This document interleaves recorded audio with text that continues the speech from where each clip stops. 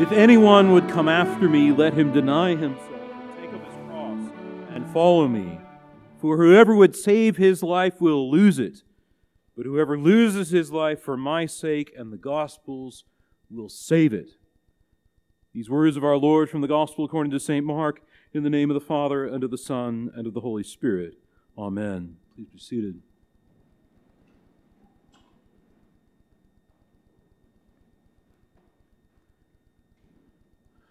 What are we to do with suffering? What are we to do with suffering? Today we hear of Jesus teaching to the disciples that the Son of Man must suffer many things, must suffer many things, and be rejected by the elders and the chief priests and the scribes, and be killed. Must. There is a double meaning behind the word suffer. We normally use it to mean the undergoing of pain or the endurance of hardship. But an older usage refers to allowing something to continue, to permit, to tolerate, to even fail to suppress or prevent. In the New Testament, this word pasco can have either a good or a bad meaning, a good or a bad connotation. But what is clear is that Jesus is here saying that whatever he faces, it is inevitable. His passion cannot be any other way. It is something which he is both allowing and something which he will suffer. In this season of Lent, there is an inevitability to that which we anticipate. There is an inevitability to the Lord's cross and passion. It is coming. We cannot avoid it. To be a people who anticipate the Paschal mystery is to be a people who do not try to stand in the way of this, even liturgically. This is what all of this gospel reading is about today. Peter rebuking Jesus for this teaching that he must suffer. And what the Gospels literally tell us is that when Jesus says, "Get behind me, Satan," this is what he means. Peter has gotten out in front of him. He is trying to prevent him. Peter cannot suffer suffering. When you consider it, it's a strange thing that the church would enter into this frame every year. It seems the most natural thing in the world, and yet if it were up to me or up to you, we might not think, let's voluntarily enter into a time of fasting and prayer, right up to forcing ourselves to consider the cross. Why should we do things like walk through the stations of the cross? Why should we consider it all? Why is it that it's something more than just morbid curiosity that drives us to think upon the cross? It seems to be a very strange thing for the incarnate Son of God to say that he must suffer. Is anything a must for God? Can God even suffer? But the mystery of Christ reveals these wonderful paradoxes in the person of Christ. That in Christ we can say that God has a mother, that God endured suffering, that God even died. That's no scandal, and yet it's scandalous. They seem to contradict each other, these ideas, and yet they co-inhere in Christ himself. These are not contradictions, but rather at the heart of the mystery of the incarnate Christ. Jesus knows the inevitability of his own death. He knows it as God and man. He knows the inevitability of his own suffering. And he does not fight it. He surrenders to it. God surrenders. How? Why? Is it necessary? And Peter in this scene, just down from the Mount of Transfiguration, just shortly after he has confessed that Jesus is the Son of God, rebukes the Lord for saying that he must suffer. He is exercising this deeply human temptation to say in the face of inevitable suffering, no! This can be avoided. We can get you out of this. This suffering does not have to happen. Peter has set his mind on the things of man, the things of this world. This monstrous capacity to set suffering aside, to act as though the most important thing in life is to avoid it.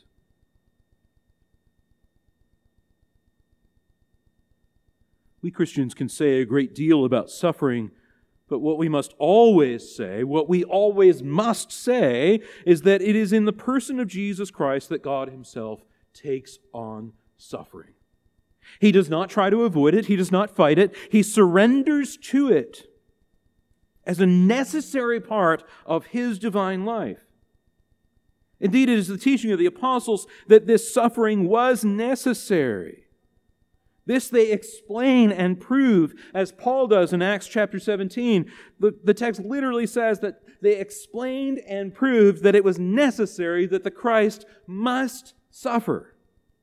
They believe, quite simply, that this is the teaching of Moses and the prophets, that the Messiah must suffer. And here you can absolutely think upon the reading today from Genesis chapter 22. Abraham takes his son Isaac up on the mountain to sacrifice him. He carries in his hand the fire and the knife, and his son carries on his back what?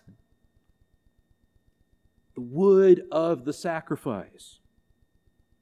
Ancient Jews believe, as did many of the fathers, that this mountain, this Mount Moriah, was none other than Mount Zion. And even if this is hard to prove historically, it was very much in their consciousness. Here Abraham proves willing to suffer the loss of his son, this promised son, and therefore the loss of his inheritance, even the loss of his name. The fact that this is commanded by the Lord does not mean that it is anything less than chosen by Abraham, accepted, surrendered to by Abraham. Jesus, the Lamb of God, prefigured by that ram in the thicket, offers His back to the smiters. He offers His face to be spit upon. And we have to know this, that He is not just a victim, not a hapless victim of some intolerable cruelty. That's part of it. But He's also a willing priest in the sacrifice of Himself. We live in a time in which so much has been made of victimhood. And while it is demonstrably true that people are victimized, and regularly, what is not so clear is how much this identity as a victim is helpful. When we see it as our right to avoid suffering, when we see it as either something to be wholly avoided or fought against, especially when true justice and charity are not the aim, but rather vengeance, we become captive to a kind of entitlement and pride, which boils up in resentment and anger. We become gods unto ourselves, and the end is a hell of our own making. We sit there and feel sorry for ourselves, and we say, why must I suffer so much? And in the end, we become murderous and vengeful. And not just that, but suicidal. I don't know if you've noticed this, but some of the language regarding gender identity and fluidity and all of this is deeply influenced, deeply containing this language of suicide. Better to be honest to myself than commit suicide. Better to actually be who I think I am than kill myself. And what's actually meant is better to be a person of pleasure than a person of sacrifice. Better to be a person who feels right all the time than to be one who feels at odds in the world. Therefore, the only option is just to kill myself. Doesn't that make sense? No, it doesn't. It's garbage. There's no sense to it at all. And it's not just one or someone who does this. We all do it. We all say this. I'd rather die than suffer that. A human being who seeks to avoid suffering and turn to unbounded pleasure, lusts, perversions, material pleasures, the pleasures of pridefulness, which are often the most alluring, by the way. Isn't it so satisfying to be right? Isn't it so satisfying to talk about sin, especially when it's someone else's?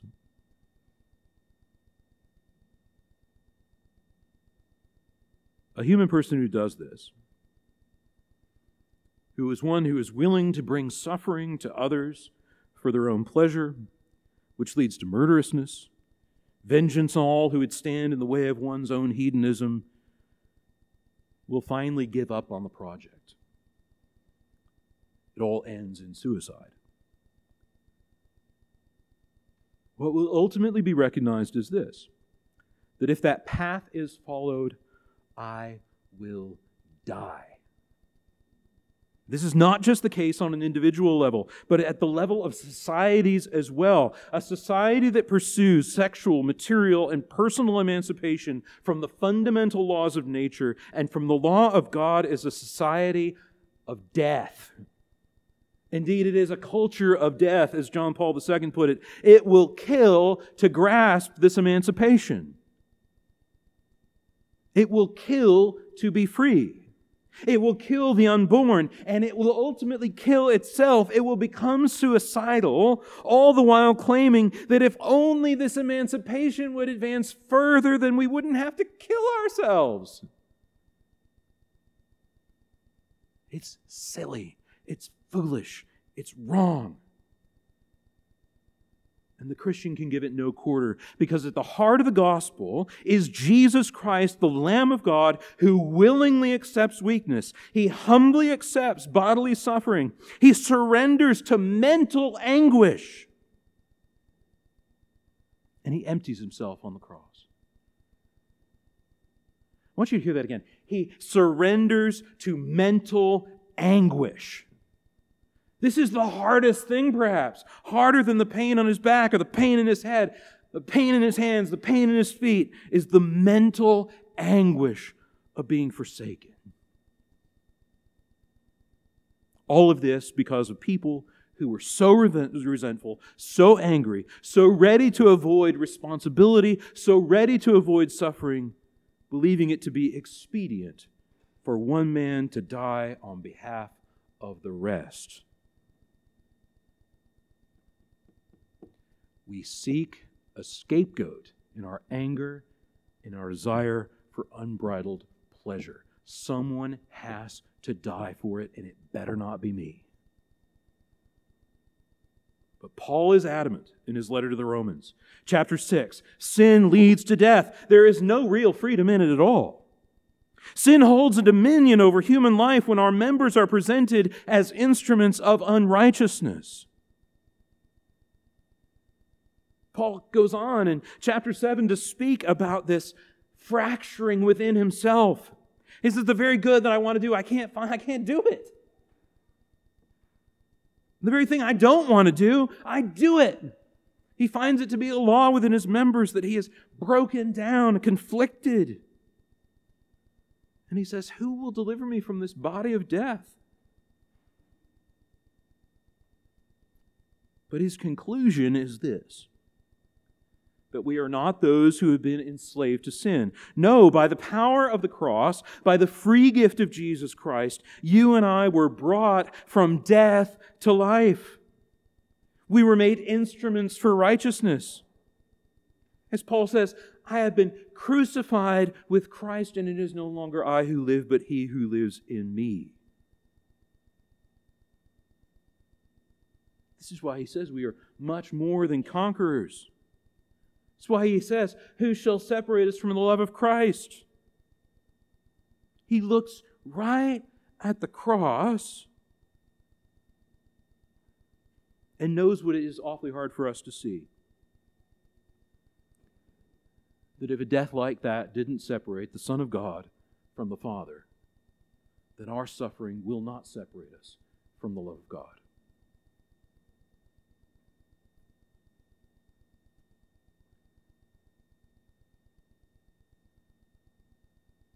I must recognize this. When I am angry, when I am resentful, when I harbor grudges, and worse, when I try to avoid the suffering that is necessary not only to my own sanctification, but to my human life in general, I close in on myself. I become self-centered.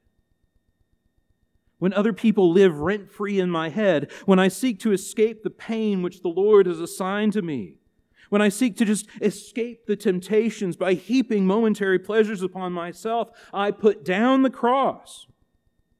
Rather than denying myself, I become self-indulgent. I become enslaved. I become one without power, without the ability to deliver myself, a power and ability I never had to begin with. What must I do? How to be delivered from all of that? I must take up the cross.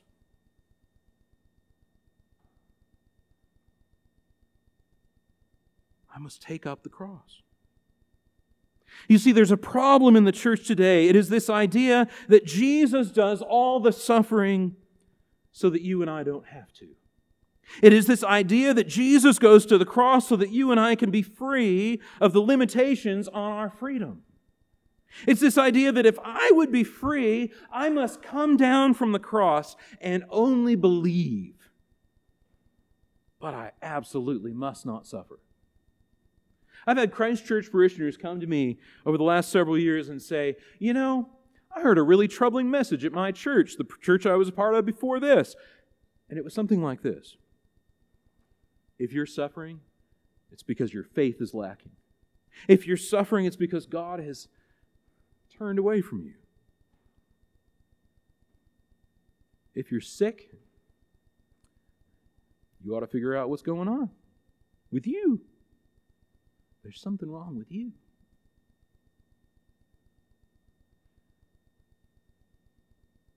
But the truth is that if I would be perfected, if I would be saved even, I must bear the cross all the way to Calvary. I must surrender to it. I must seek to be like Jesus in every way. I must surrender to His will, becoming His servant. I must endure patiently. I must face every bit of enmity with the world that this will bring, and I must choose it. This is the teaching of the Lord. If anyone would come after me, let him deny himself and take up his cross and follow me.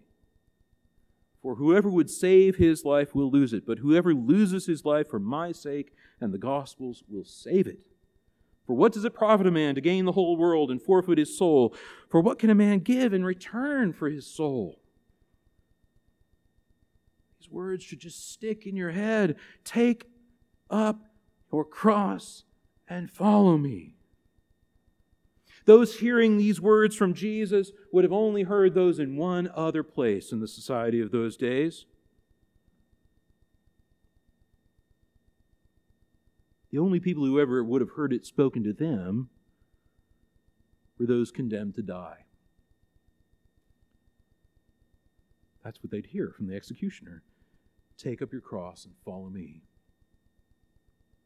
You see, Jesus has set out to kill us, that we might live.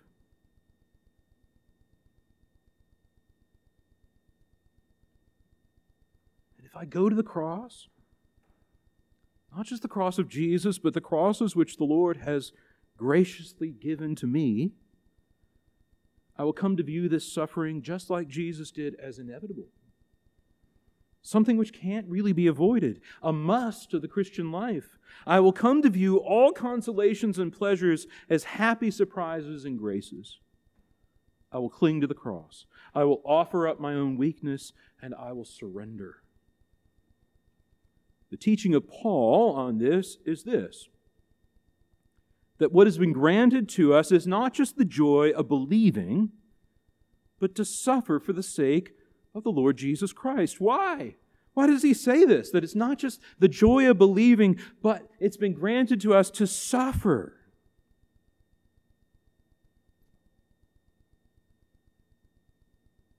Because you and I are engaged in the very same conflict that comes to a crucial moment on the cross.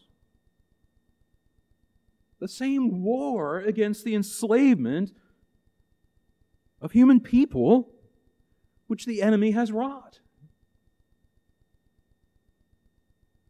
To suffer with Jesus is to be free. To suffer with Jesus is to be glorified. To endure pain and loss and rejection, to endure mental anguish, to be humiliated by the world is to be one who gains a real, free life. Paul writes also in Romans, suffering produces endurance, and endurance produces character, and character produces hope, and hope does not what? Put us to shame. I'm sure that many of you, like me, were raised in the shame-based quarters of American religion. It's okay, you can laugh about it. It's more important how you feel than what you do. And you should feel good all the time. And if you don't, you should feel ashamed. Think about it. Think about the shame that we heap up. Poverty is not just something that I can take responsibility for. It's something that I should feel ashamed about. To endure sickness is not something that I should take responsibility for or embrace or whatever it might be. I should feel shame for it. One of the most surprising things in life and ministry as a priest has been this, that people will often be diagnosed with life-threatening illnesses and they will just feel ashamed. They'll have this amazing pile of shame and they'll just say, I don't know why I feel so ashamed that I need help. I don't know why I feel so ashamed that I have to go to the doctor 2 times a week. I feel like I'm better than that. Look around you. You'll notice it. The world around us cries out to be loved by being lavished with momentary pleasures. But temporary suffering comes and people are blown off course. Temporary suffering comes to others and we think, oh, what did they do? People lose hope. But when the Christian trains for the kind of character that comes from suffering, hope is the result. We gain a peace which passes understanding, a substantive response to suffering which leads not to despair, but to hope. And this, beloved, is actually what is right at the very heart of Lent. And all Lenten disciplines, especially fasting, is to take on voluntarily pain. To take on voluntarily hunger. To take on voluntarily weakness. And I don't know about you, but when I fast, I experience mental anguish. Like, I need a sandwich now, or I'm going to kill somebody.